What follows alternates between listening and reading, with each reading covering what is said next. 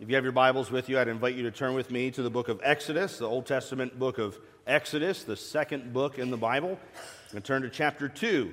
We'll be looking at verses 11 through 22 this morning. Exodus 2, 11 through 22 will be our text for today. With the Word of God open before us, let's pray together now. Heavenly Father, we thank you for this, your word. We ask that you would unstop our ears, that we might hear your voice, that you would open our eyes, that we might see your Son, that you would soften our hearts, that we might receive your truth, and would you etch it eternally upon our hearts, that we might walk in faithfulness before you.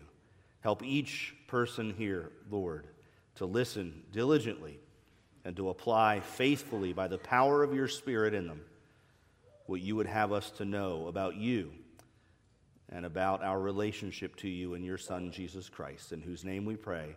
Amen. This is the Word of God. Please take heed how you hear it. Exodus chapter 2, beginning in verse 11.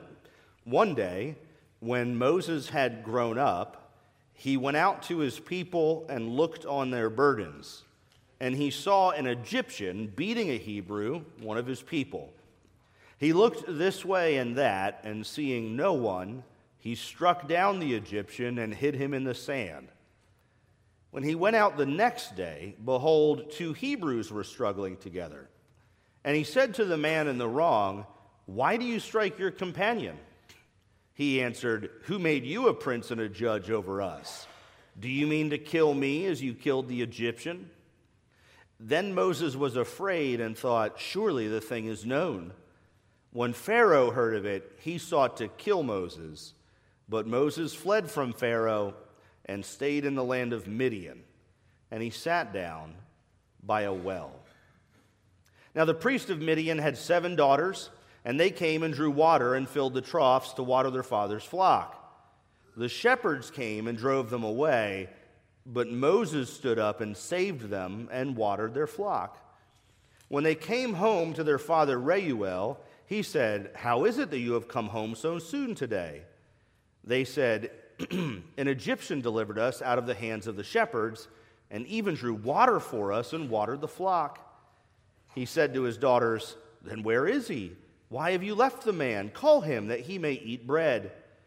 And Moses was content to dwell with the man. And he gave Moses his daughter Zipporah.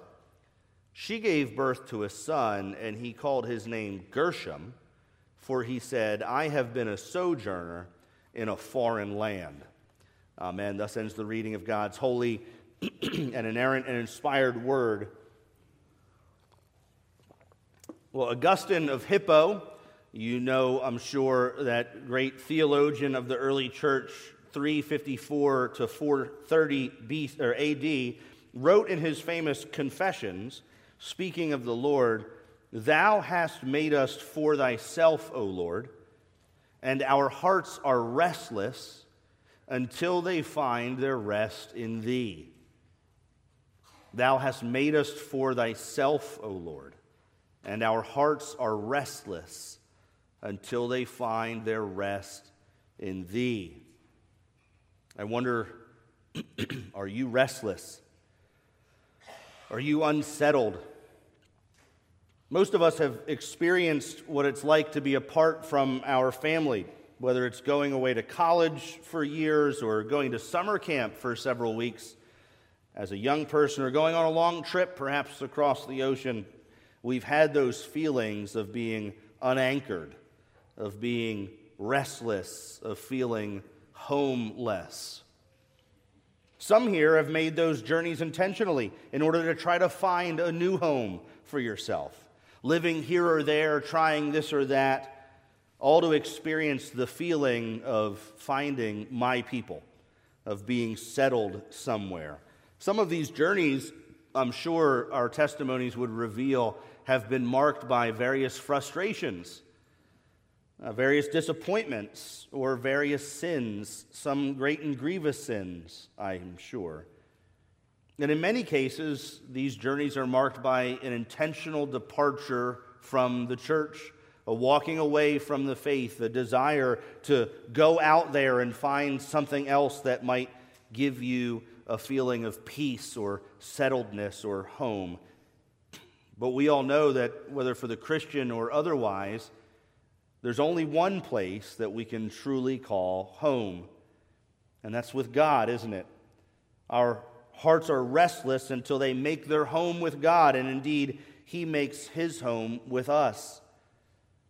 And we will feel restless apart from Christ and His people in this world. And I don't mean home in the typical sense, the place where my bed is or where my mail is delivered. I mean home in the colloquial sense, where your heart is, where your loyalty lies, where you feel at rest. Many places in the world vie for our hearts to call them home. They want us to settle down and dwell there. You can think of perhaps your friend group or your sorority or fraternity. They want that to be your home. Those are your people. Social media wants you to settle in and park your car in the driveway in front of YouTube reels and be entertained until you die. The world wants you to call it home. This is where you belong, it says. Give me your heart and you'll find happiness. But God says, come to me and I'll give you rest. Jesus says that if you love Him, He and the Father will make their home with you, and He'll bring you to be in His home forever. Well, this morning I want us to see Moses on this journey towards finding home. We're going to witness his movement through a long period of time, in fact, in his early life as he tries to find his people, to find his home. And we'll see this through his encounter with three different groups of people. Moses will encounter the Egyptians and the Israelites and the Midianites over the course of this 40-year span of time in his life that we just read about in Exodus chapter 2. And in the process of trying to find his home, he'll do things he shouldn't do and respond to situations in ways he shouldn't, and he'll flee and he'll settle and he'll marry and he'll have children. And all the while, don't miss this, God is preparing him for the work that He's called him to. And so I want us to see as Moses interacts with the Egyptians, and then with the Israelites, and then with the Midianites, his journey to find home. Now, according to Acts chapter 7, I'm sure you recall in Acts chapter 7, that's Stephen's great speech, his biblical theological overview of God's dwelling with His people throughout the Old Testament age. And Stephen mentions this account in Acts chapter 7, and he tells us that Moses is now 40 years old. So between verses 9 really, when Moses' mother weaned the child and gave him back to Pharaoh's daughter, and verse 11, 40 years have passed. He's a grown man. One day when Moses had grown up, it doesn't mean he's growing up, he's a young boy. He's 40 years old. He spent a lifetime in the school of Egypt. He's been raised in Pharaoh's daughter's household. He's been given all the education, all of the understanding of their culture, all of the language, all of the privilege, all of the wealth of Egypt was at his fingertips. He had it all. And in those 40 years,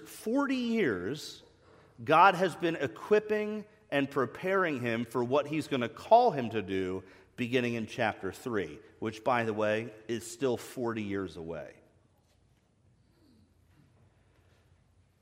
Just briefly, and this is kind of an aside from the text, it is worth noting that between verse 10 and verse 25 of Exodus chapter 2, 80 years passes.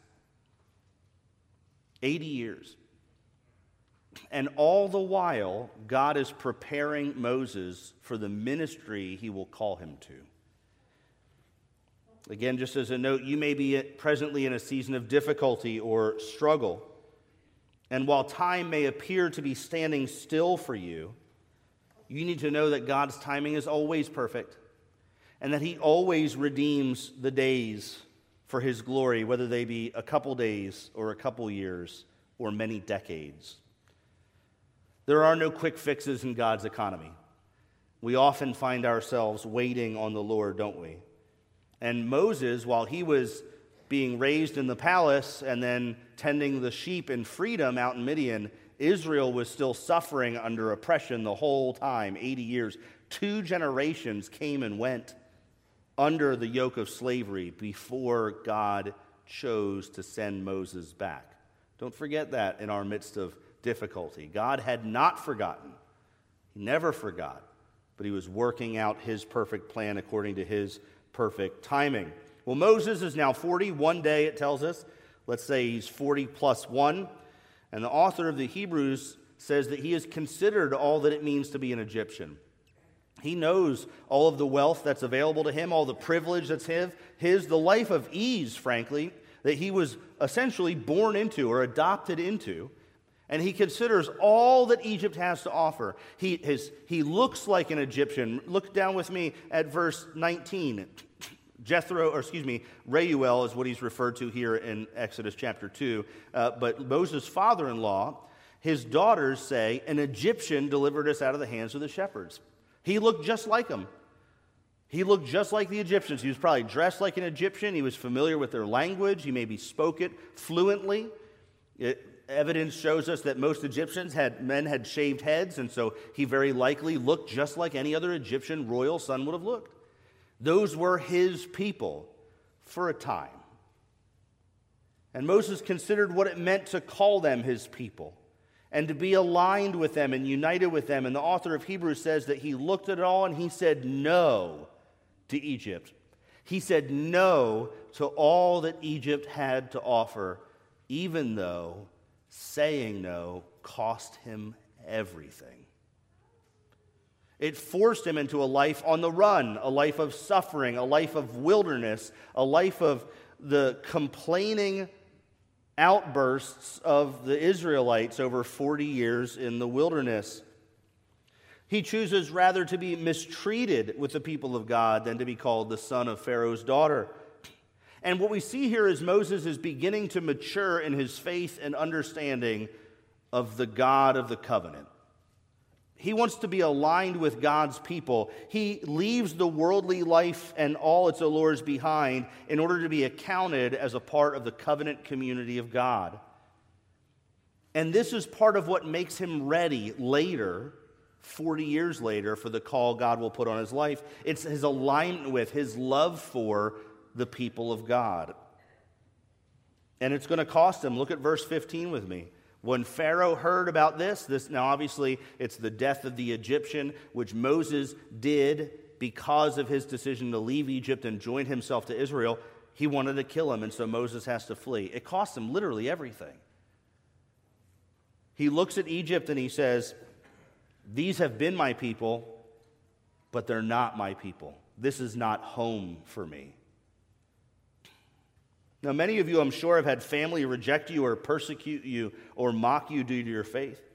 It might mean that your family ceases supporting you or offering financial stability or security to you.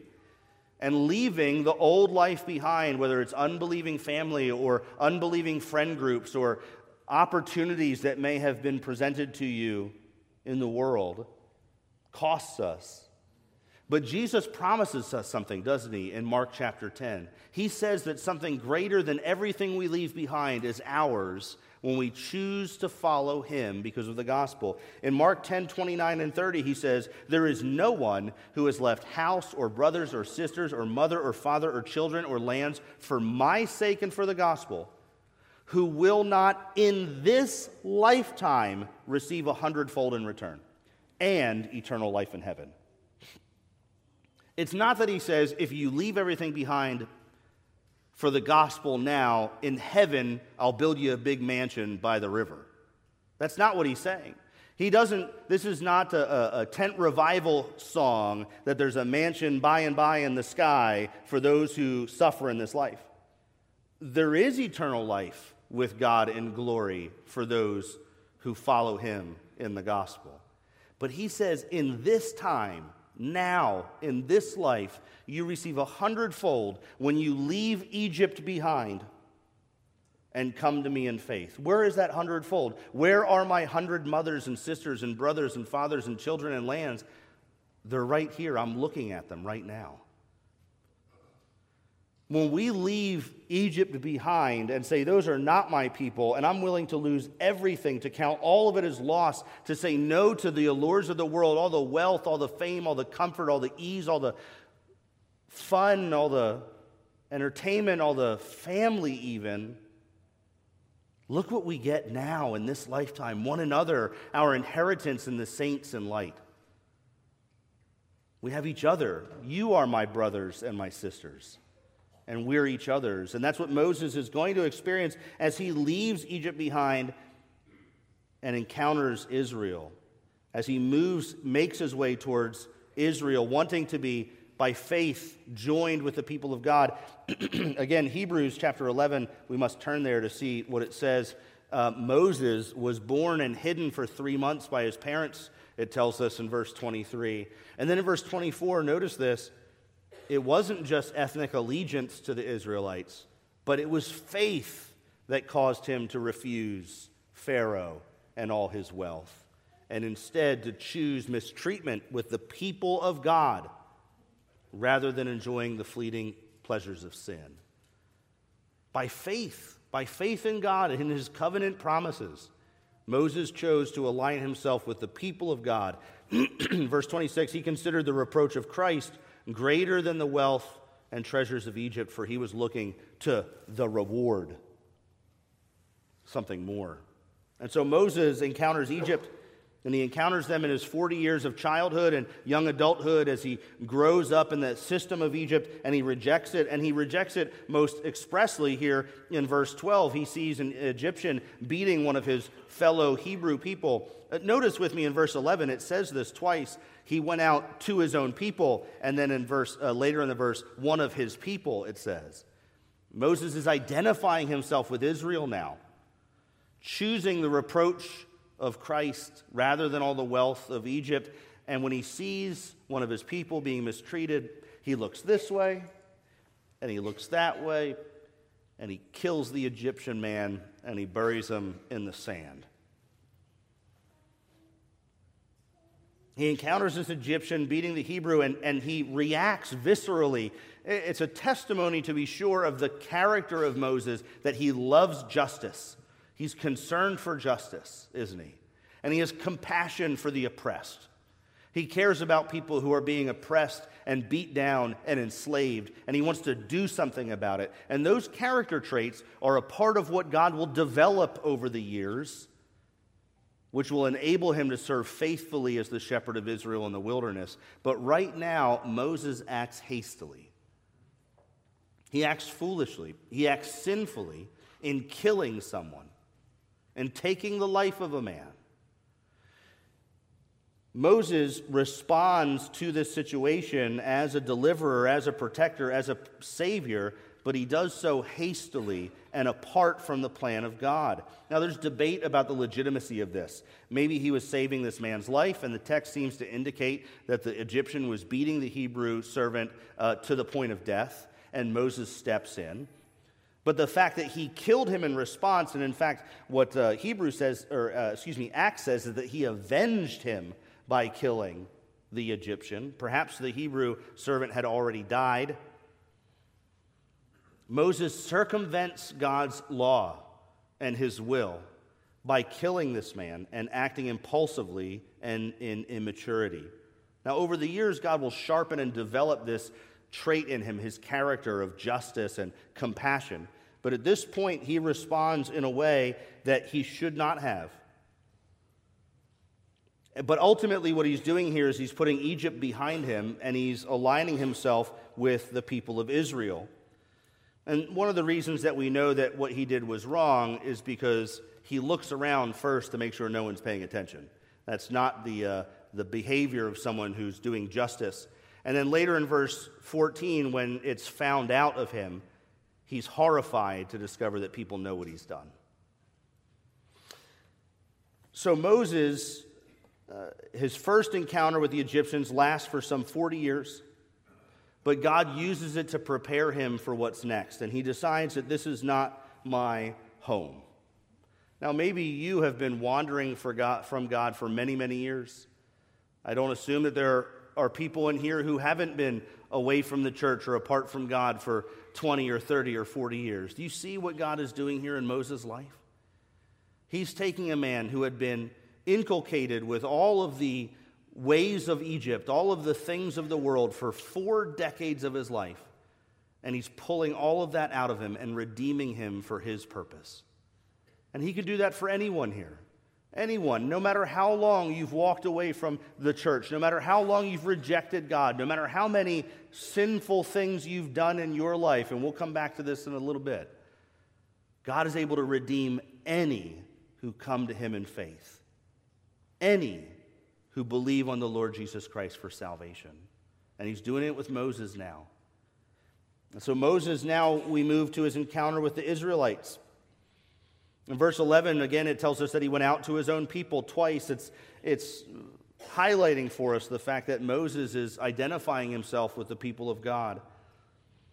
And he leaves Pharaoh's house due to faith in the God of Israel. And he considers the reproach of Christ, of belonging now to these his people, more treasure, more valuable than everything that Egypt had to offer him. I don't think that we can really wrap our minds around the privilege and wealth and opportunity that Moses had as a son of Pharaoh's daughter. How great his life would have been. How easy it would have been. How neat and clean and safe it would have been. And he says no to all of that for the sake of Christ's people. I wonder if the date October 26, 1967 means anything to you. On October 26, 1967, former Senator and presidential candidate John McCain's plane was shot down over Hanoi. He was a lieutenant commander in the Navy. And upon ejecting from his plane, both of his arms and one of his legs were shattered. Unable to move, he was captured by the North Vietnamese, and he spent 5.5 years as a POW in North Vietnam. Now, less than a year into McCain's imprisonment, his father was named commander of the U.S. forces in the Pacific. And so his father was a 4-star admiral in the Navy and was named commander of all of the U.S. military forces in the Pacific during the Vietnam War, 1968. And the North Vietnamese saw this as an opportunity for a sort of PR win for them. If they released Admiral McCain's son, they would basically feel like they had him in their pocket. And they also knew that by releasing a privileged POW, it would demoralize all of the rest of the POWs. Every private and every buck sergeant and everybody else, every young lieutenant who was unable to be released because they didn't have a special family member to win them back, would be left there to rot. And when McCain found out that they were talking about releasing him, he refused to be released. He refused to be released from his POW camp because of what they refer to as the prisoner of war code of conduct, which says that prisoners must be released in the order in which they were captured. And he refused to go first. And it cost him 4.5 years of torture and almost his life.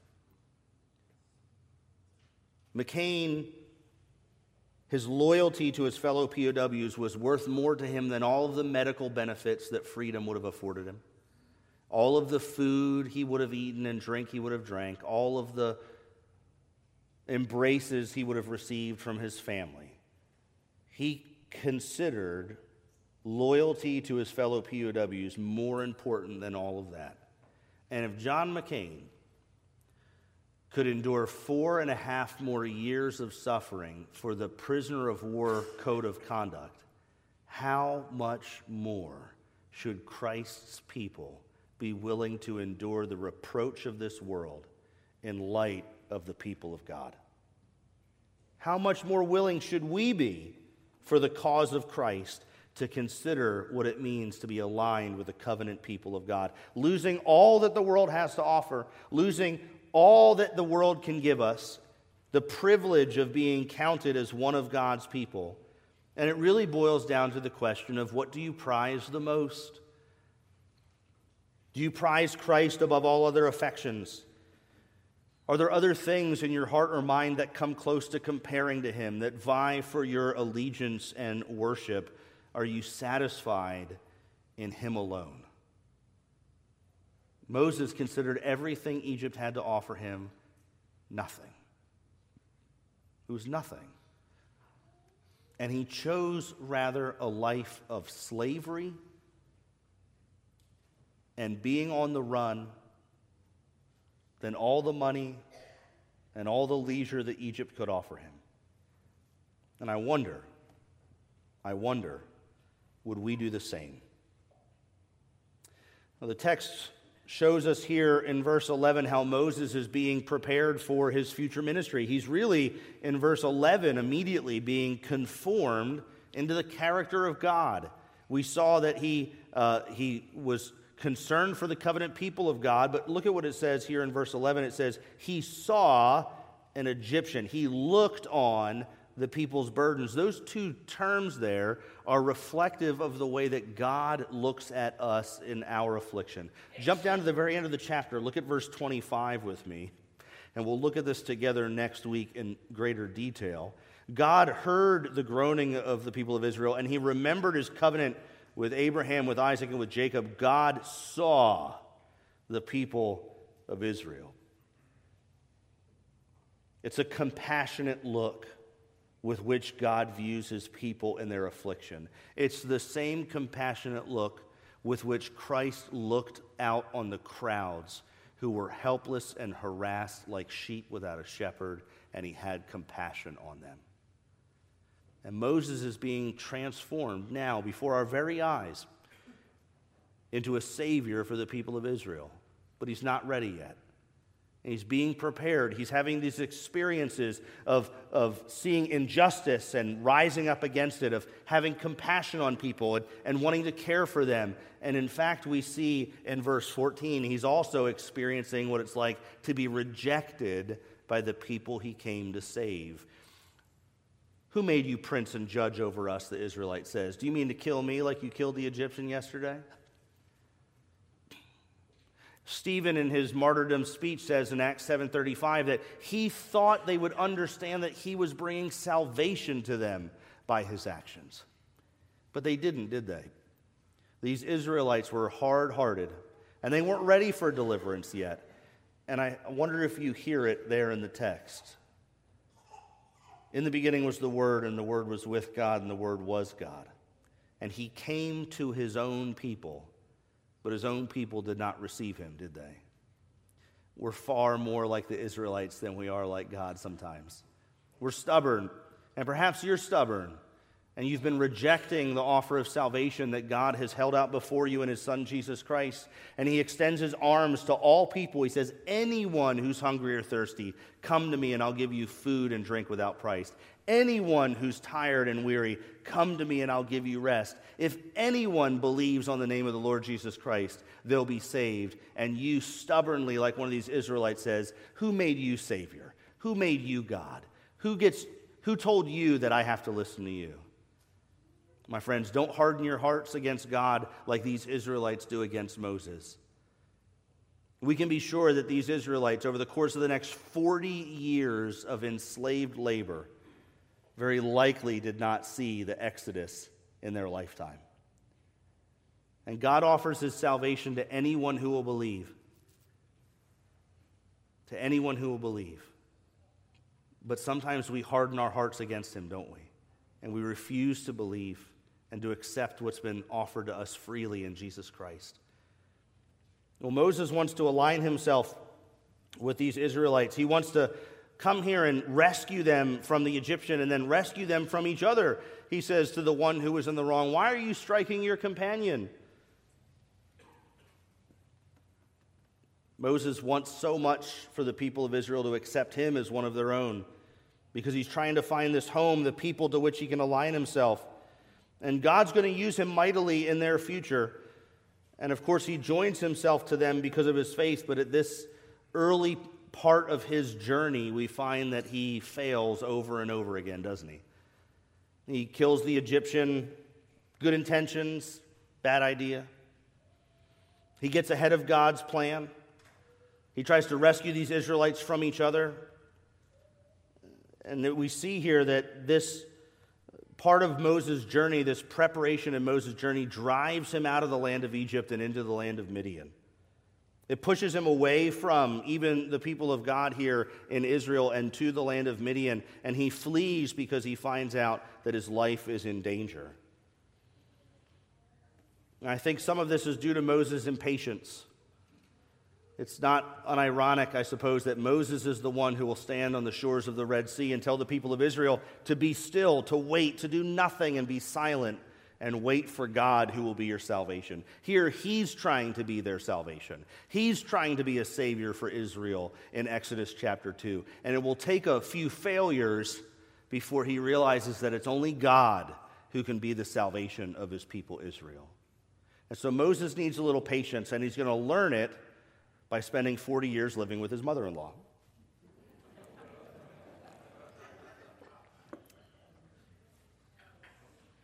So Moses is being developed by God.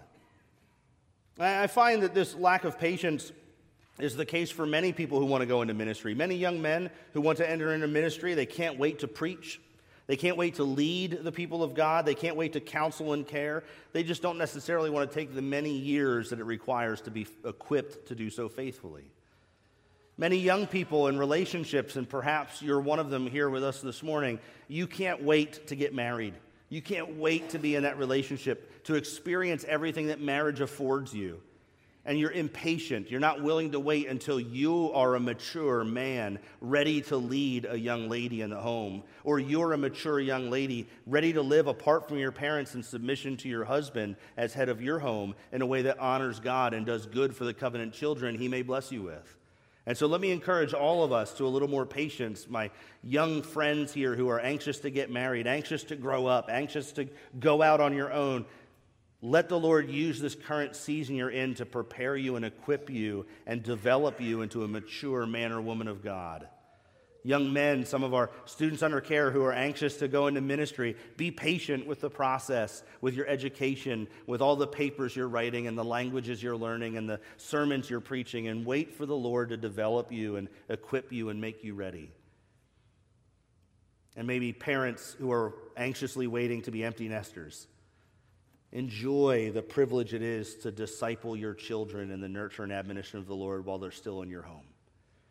Be patient with the Lord's timing and cherish the moments God gives you with the people that he's given to you for care. Well, Moses makes his way to Midian. He flees and he finds himself in Midian in verse 16. And just a few things I want to mention from this last little section of our text from this morning before we close. Notice how God is already developing maturity in Moses as he wanders around trying to find his people and his home. We saw back in chapter 2, verse 12, that he struck down the Egyptian and killed him. And now in verse 17, we find Moses sitting by a well in the land of Midian, and these 7 young ladies are trying to gather water, but a group of bully shepherds comes in and drives them away. And Moses, rather than reacting the way he did before, you see his lesson's been learned and he's growing up some. Now Moses simply drives them away and stands up and saves them and even goes on to water their flock. Do you see how he's being developed into a shepherd by God through these circumstances? He's acting with greater maturity. He still cares about justice. He's still concerned for the plight of the oppressed and those who are bullied. He still brings salvation, it says. Moses saved them, it says in verse 17. He's still the same Moses, but God is beginning to settle him into his role. He's beginning to mature and grow, and he's being prepared for his time with Israel in the wilderness. Now we notice that Reuel, his soon-to-be father-in-law, wants him to dwell with them.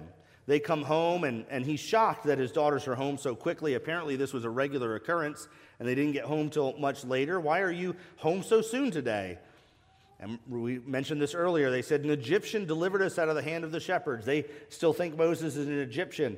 He hasn't quite made the full transformation yet into an Israelite, although he will. He certainly will. But they said, an Egyptian delivered us out of the hand of the shepherd. And he says, well, where is he? Why did you leave him out there by the well? Bring him in that he may eat with us.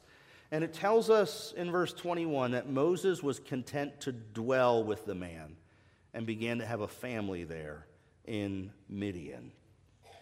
It's not for nothing that this is the same Midian, the same location that God will have Moses bring Israel out to come worship him in 40 years. And so even in his sojourning in the land of Midian, he's being prepared and equipped for the later role God will call him to fill.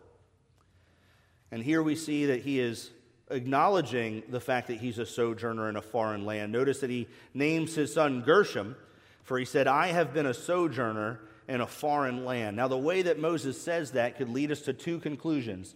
Either he's saying, I was a sojourner in Egypt as a foreigner in that land, or, which is true, or he's saying, I have become a sojourner in this land because Midian is not my home, which is also true.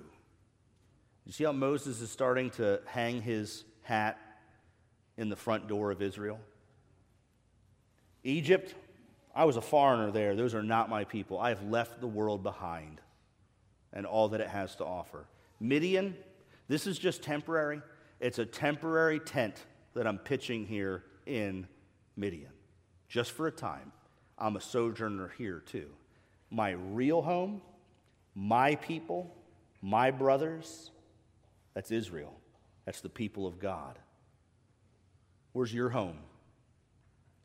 Are you a temporary dweller out there in the world, like we all are in this earthly pilgrimage? Living in tents, wandering from place to place until we get to that promised land that God has built for us? Or have you built a house there? Do you call them your people? Are you an Egyptian at heart? Turn with me to Jeremiah chapter 29 as we bring this thing to a close. In Jeremiah chapter 29, God speaks to exiled Israel just as he speaks to us. And he says, I have sent you into exile from Jerusalem to Babylon. Build houses and live in them. Plant gardens and eat their produce. Take wives and have sons and daughters. Take wives for your sons and give your daughters in marriage, that they may bear sons and daughters, multiplying there, and do not decrease. But seek the welfare of the city where I have sent you into exile, and pray to the Lord on its behalf, for in its welfare you will find your welfare. Moses is caring for his father-in-law's sheep. He's paying attention to the community in which he's been planted in his exile. He's having a family there. He is multiplying and increasing and having covenant children. And this is what we've been commanded to do. We're no longer Egyptians. We've left all that behind. We're part of the people of God, and yet still we dwell in Midian, in the wilderness, waiting for God to bring us to the promised land. And while we're here, we need to be those sort of people, those sorts of Christians who are concerned for the community in which we live, and the government under which we're protected, and the neighbors with which we live, and the co-workers with which we work, and all of the people around us, because they need to experience the welfare of God, which is good for us. And we want them to come to know the Lord and join themselves to the people of God. Don't miss this. When Moses comes back to Midian in Exodus 18 and 19, his father-in-law and their family come there also. And when they leave Egypt in Exodus 13, who goes up with them? A whole mixed ethnic multitude of people. Because God intends for people from every tribe and language and nation to join themselves to the people of God and find a home with us here. Be concerned for the welfare of our city. Moses murdered a man. Moses killed a man in verse 13. 40 years later, in chapter 3, God is going to call upon him to be the Redeemer of Israel and bring them out of Egypt. I don't know what sins you've committed during your wandering. I don't know what you've done, even yesterday, that makes you feel like you cannot be a part of the people of God. My friends, look at Moses. Look at Moses. He killed a man. And God not only forgives and redeems him, but uses that event to drive him to Midian to encounter God at the burning bush. Do you see how he orchestrates everything for his glory and our good?